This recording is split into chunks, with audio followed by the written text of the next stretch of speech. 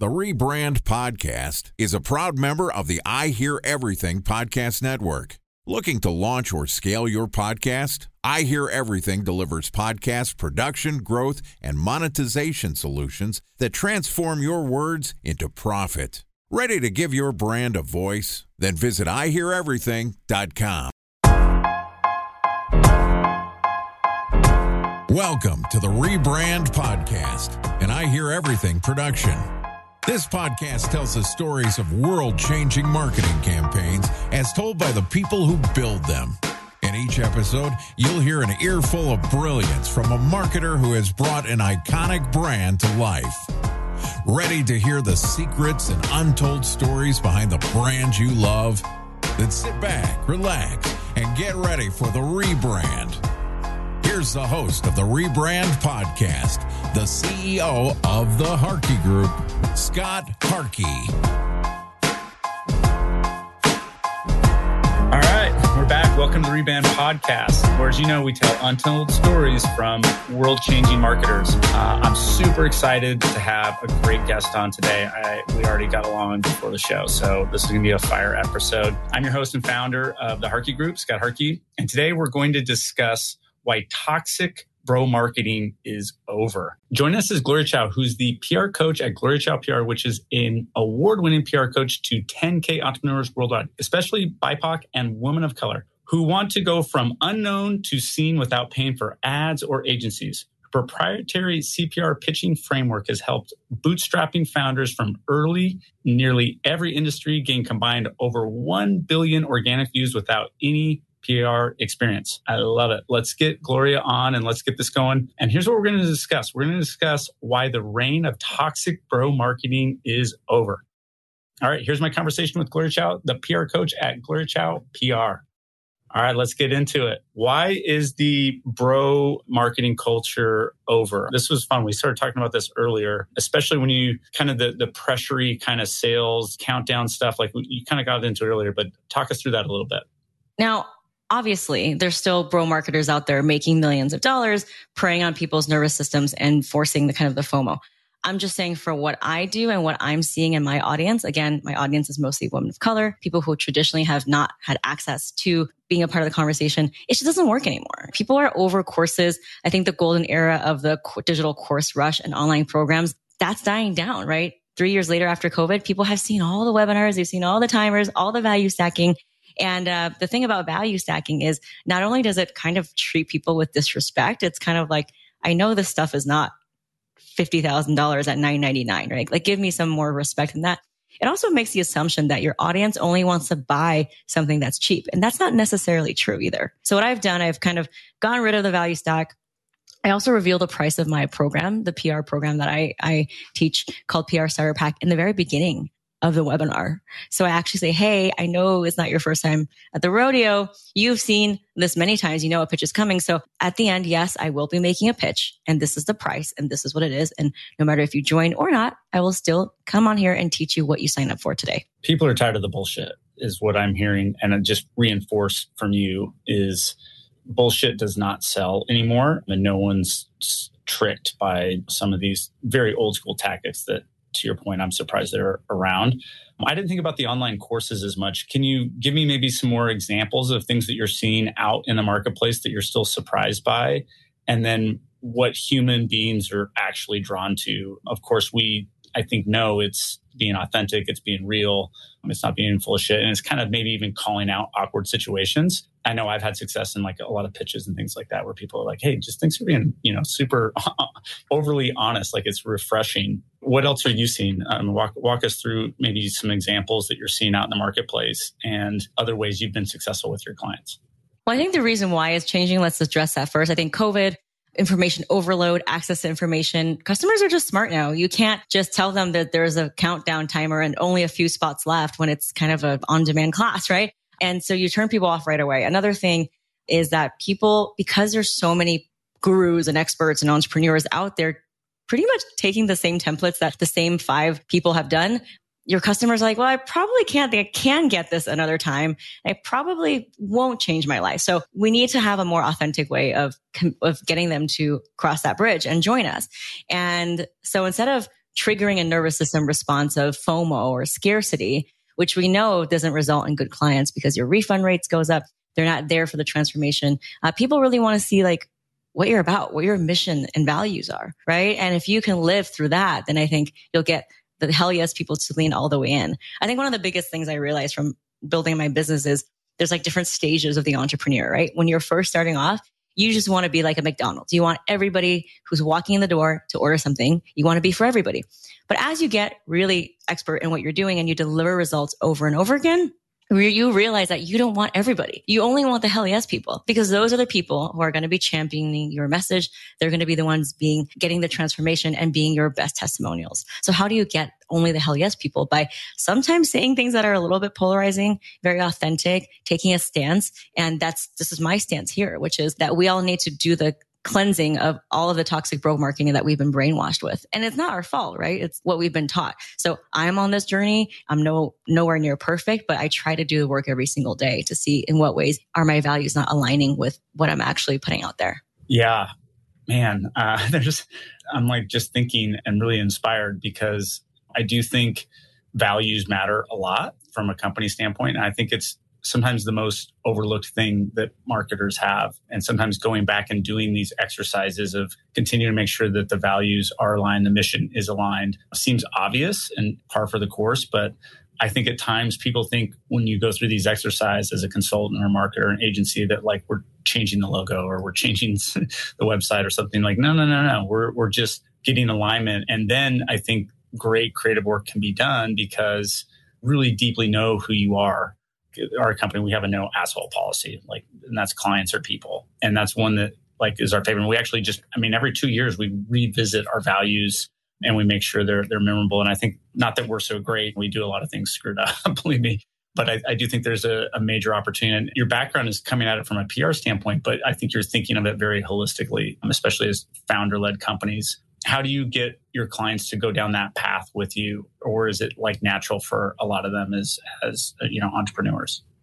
There's got to be something with my energy as well, because I probably have one of the most diverse audiences. 75% of my customers are Black women.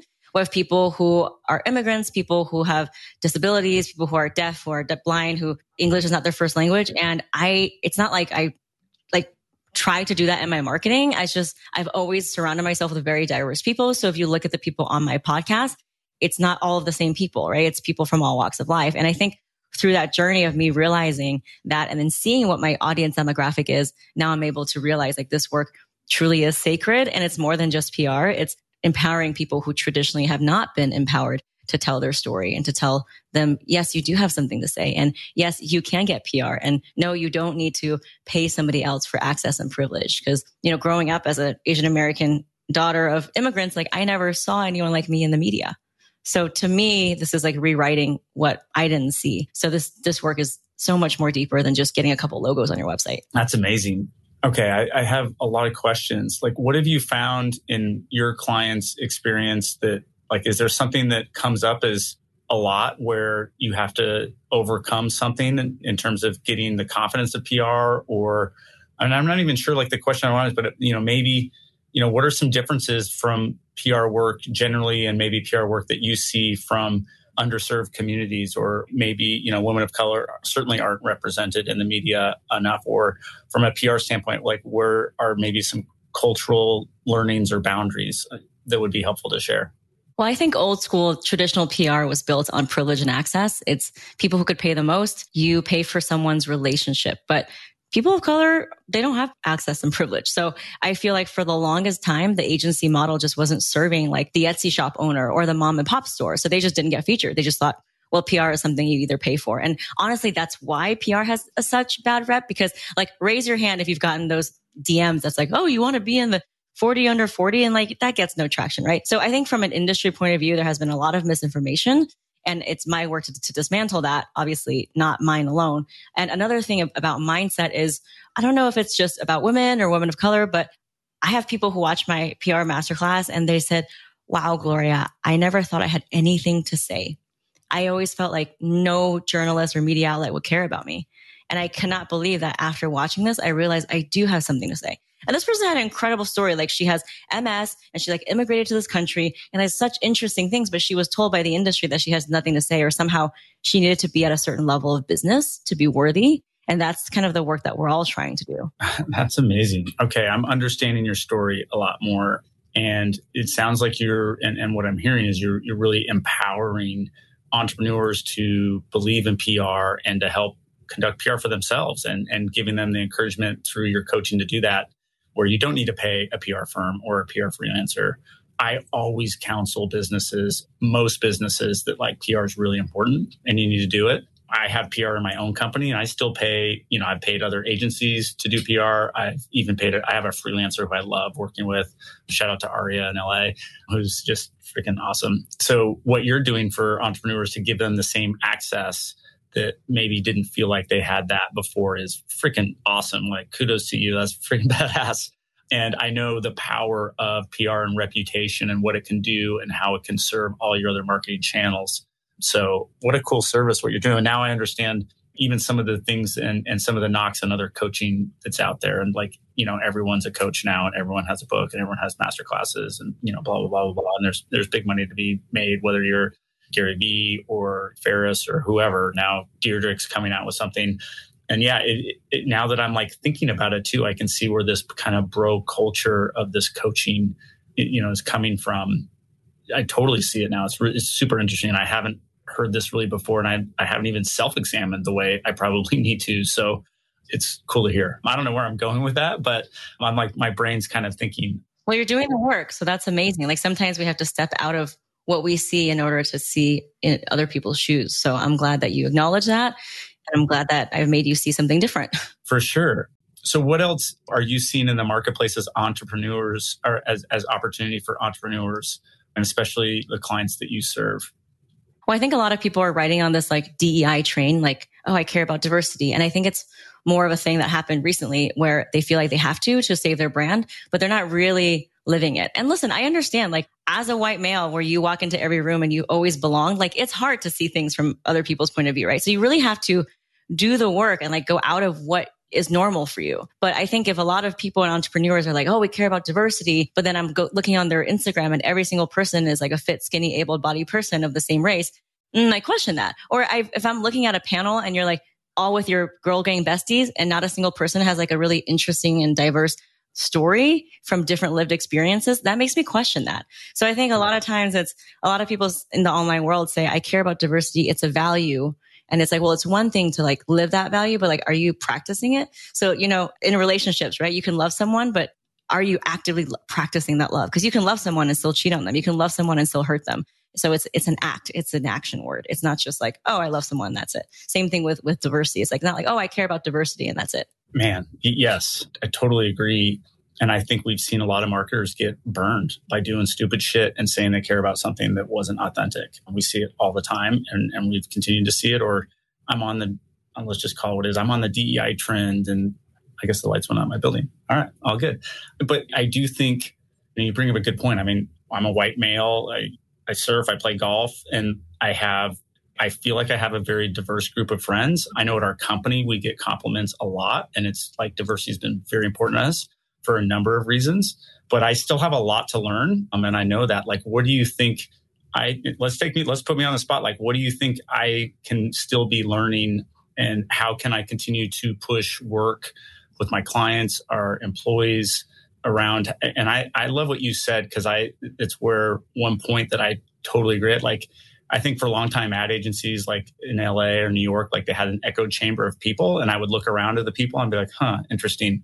Is your idea really being expressed by a lot of different backgrounds, whether it's your ethnicity or it's how you grew up or it's where you're from? That's one reason, like we talked about, I love Phoenix. Like, I feel like Phoenix is definitely a melting pot of a lot of different places. But what do people, what can people learn? What can I learn? Well, I think it's good that you have that intention. So I think it's incredible. I recently came back from an event and a very famous online entrepreneur hosted this event. I looked at the room and it wasn't very diverse, but he had such a platform, right? And then I sat with some other entrepreneurs and, I was telling them about my audience and how, there's people who are disabled and people who wear headscarves and people who are military wives. And they're like, I really wish that I had more diverse audience. I really do care about it, but they just don't buy my course. And I really do care about diversity. And then they kind of just looked at me with a puzzling eye. And I said, well, maybe it's something within you, right? That like you need to do the work. And it's like, do you, like you said, like, do you actually think about different things? Like, for example, right now it's Eid, right? So like maybe it's getting proximate to people who have a different religion and going to your local mosque and sitting with the imam, or knowing that during this time, people from different parts of the world are fasting. And so maybe, they can't show up to calls. Or maybe like, for example, I have someone in my PR program who really taught me something, because I started talking on Zoom and she's like, hey, I'm deaf. Can you please always turn on the captions? And I was like, you're right. And so I started to go into my course, transcribed everything so that she can read along, right? It's just little things like that you don't know it until you know it. So it's really important to be always open and to understand that people have different ways of learning.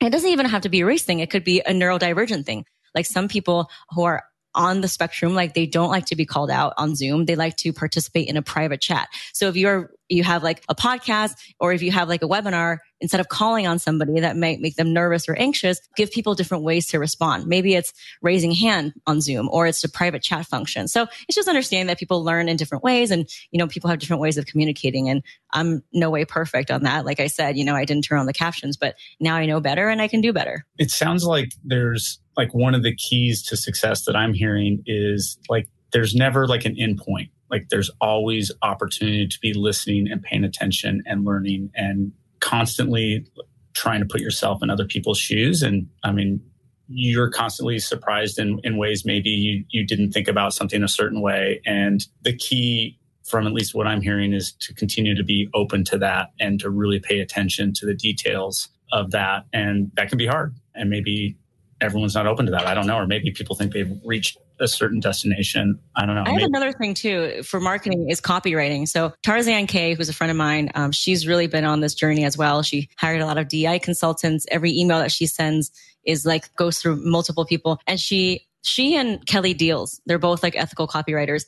And they told me some words and phrases that we use that we don't even think about that are ableist. So things like crippling debt or dumb decision, right? And I didn't even think about that, because I would write email like that all the time.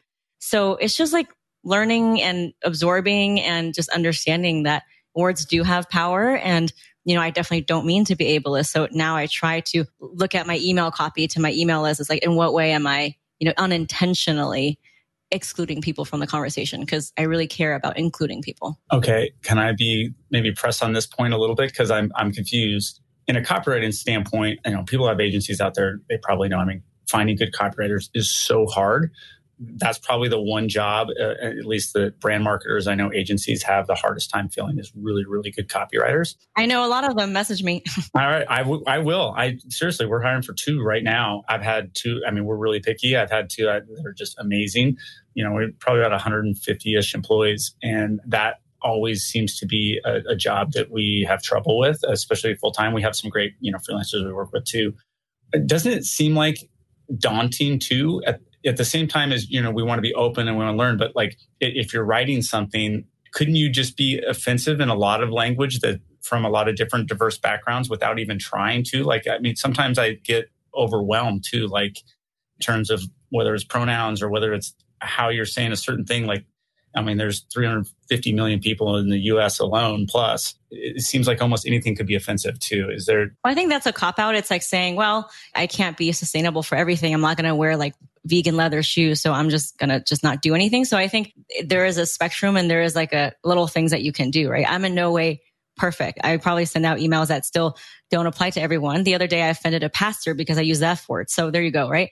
But my values are still in alignment. So I think it just depends on what your values are. And if your values are diversity, equity, and inclusion, and really understanding what that means, then it shouldn't be work. But if it's not a core part of your values, and it's not saying, no one's holding a gun to your head saying it has to be, then it's fine, right? But for me and what the work that I do, it's really important. So I do the work to always live through that. If your values truly are aligned and diversity, equity, inclusion is part of that, and you're constantly trying, then you're okay. Okay. And it doesn't take that much. It's like have people of color on your podcast, like highlight people in your newsletters who are doing campaigns for diverse groups or giving back to a cause. Like speak on a panel of people who don't all look like you, or maybe pose a question to the panel panel organizer and be like, maybe it's time to get someone else, and give them a platform. Okay. Honestly, this, it's a great conversation to have. And I've been called out, truthfully, my president, I did my first podcast, and I've mentioned on this podcast, it was a failure. I totally screwed it up. I was overproduced. No one listened to it. It wasn't copyrighted right. I didn't understand the podcast game. Thankfully, Ben Shapiro, my producer, came along. He's got a lot of successful podcasts. We rebirthed a new podcast that had a more marketing focused. And, then we actually had audience to listen. And my first podcast, my president's like, you've had 10 dudes on your podcast. What the hell are you doing? And I was like, shit, you're right. Good point. And so I think too, it's about having people in your circle and being humble to where people know they can call you out on your bullshit. And when you're not in alignment or you're doing things that, need to be called out. And I've really tried hard in my career, and I still have more work to do to have people around me that will tell me the real shit. And so, how do we foster a culture of that too, to where you can say something to people to where hey, you didn't pay attention to this and this was offensive. I think that's a big part of it. And I kind of heard that from you a little bit too. Is that correct? Yeah, progress is always going to be imperfect. You're always going to have people who don't agree. I have people who don't agree with me all the time.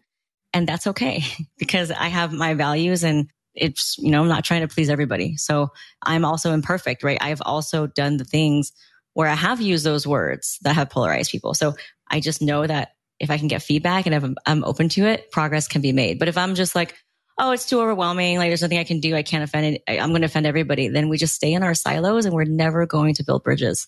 Man, I love this conversation. And the key takeaway, and we got to end because I'm way over, but we're gonna come right back. I love that you said that's a cop out. And where are we allowing these cop outs to happen? We're oh, it's too hard, or I could be offending anybody at all times, and then why even try? That's bullshit. And that's the type of behavior that we need to call out and to make sure that we're not allowing ourselves to contribute to. Okay, here's the deal. We're going to wrap up this episode of the Rebrand Podcast.